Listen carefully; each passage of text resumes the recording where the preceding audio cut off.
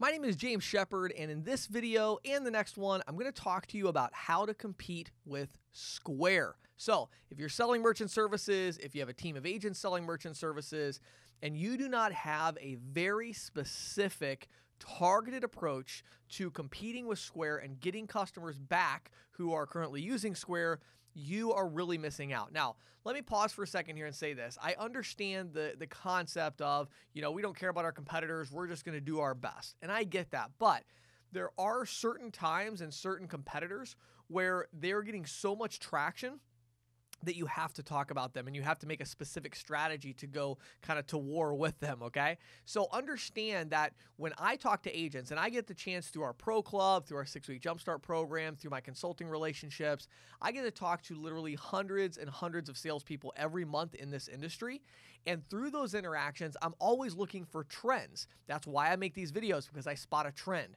And Square is not so much a trend as like an avalanche. When I talk to salespeople and I say, what is your big challenge? Like, how are you, what are the big competitors in your market?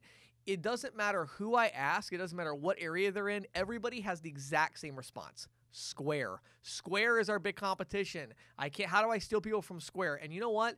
I am tired of salespeople telling me that they walk into a business and see a Square register and they turn around and walk out. They don't even try to pitch them because they have no idea how to overcome these objections. They're totally different objections. It's a very different thing to compete with Square. And quite frankly, the ISOs and processors haven't done anything to actually help the salespeople to compete other than create great technology that could compete if they would back that up with good marketing, good training, and other programs, which we're going to talk about, okay? So in this first part of the video, I want to talk about two weaknesses that Square has because we want to be able to go after these particular weaknesses if we want to be competitive with Square, okay?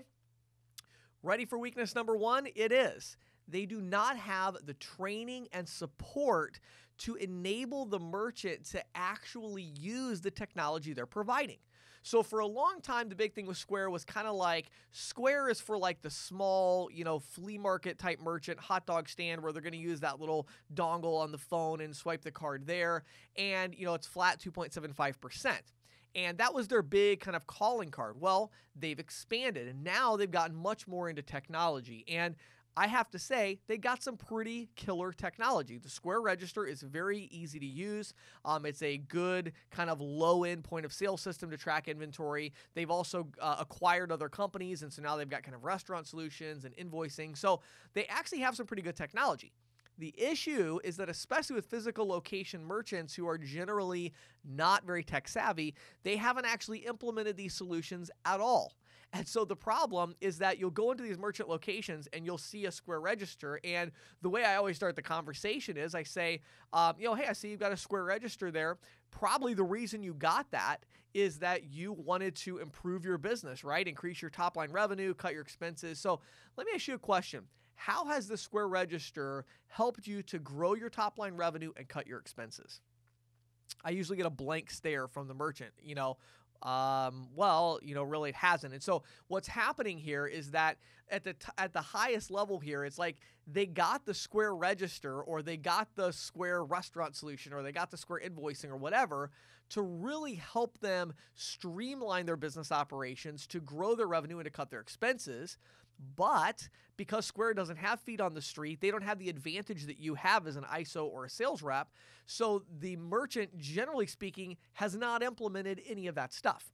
And so it's actually not really streamlining their business very much, maybe a little bit, but even that little bit could be significantly better. So what does that leave us with? Why do they still have the Square Register there? Well, they have it there for two reasons. One is because they bought it, and so they're kind of like stuck with it, which we'll talk about in episode 2 with a buyback program. But the other reason is because of the quote-unquote simple pricing, right? Well, that's interesting. So I'm going to put some screenshots up right now, 3 different screenshots to show you Square's pricing, okay? You might think it's 2.75%, but check out this first screenshot. So the Square Register, as you see here, is actually not 2.75% anymore. It is now 2.6% and 10 cents. Well, what that does is, number one, that undermines their kind of transparent, simple pricing model when the merchant realizes that. But what else it does is it also takes away Square's advantage on those small ticket merchants where they used to be willing to lose money. They're not willing to lose money on those anymore. Now they're trying to get them all to upgrade to Square Register and adding that 10-cent per item fee so they're not losing money, okay? So that's a huge change right there. Then let's look at a couple of other screenshots. This next one we're going to look at has a bunch of different ones on it, which is like your, e-commerce, all these different ones. Here's one other screenshot of some other variations, non-swiped, things like that. So you can see from these screenshots that now Square's pricing has actually gotten fairly complex. Now, it's actually really funny because even making this video and doing a little research, as of about 2 months ago, you could actually go to squareup.com/pricing, and they had a full list of all the prices I'm showing you in the screenshot. Well, when I went there today in preparation for this video, they've actually changed it, and they've made all these drop downs and these different things you have to click on. Why? Because now they're doing the same thing the rest of the industry does, which is they're trying to make their pricing more complicated, and they don't want the merchant to realize that. And so it's actually become a little bit more complex with the pricing. So again, leverage this, use this to your advantage. You need to show this to the merchant, have your marketing materials, have everything ready to go so you can show them and undermine, hey, I'm sure the reason you have Square is because that flat 2.75% pricing, right? They have no per item fee. Is that one of the reasons that you like Square? And they're like, yeah, that's why I love Square. Okay, cool. Let me show you something. Pull it up on their website. I'd get it up on my phone and hand my phone to them and say, take a look at this.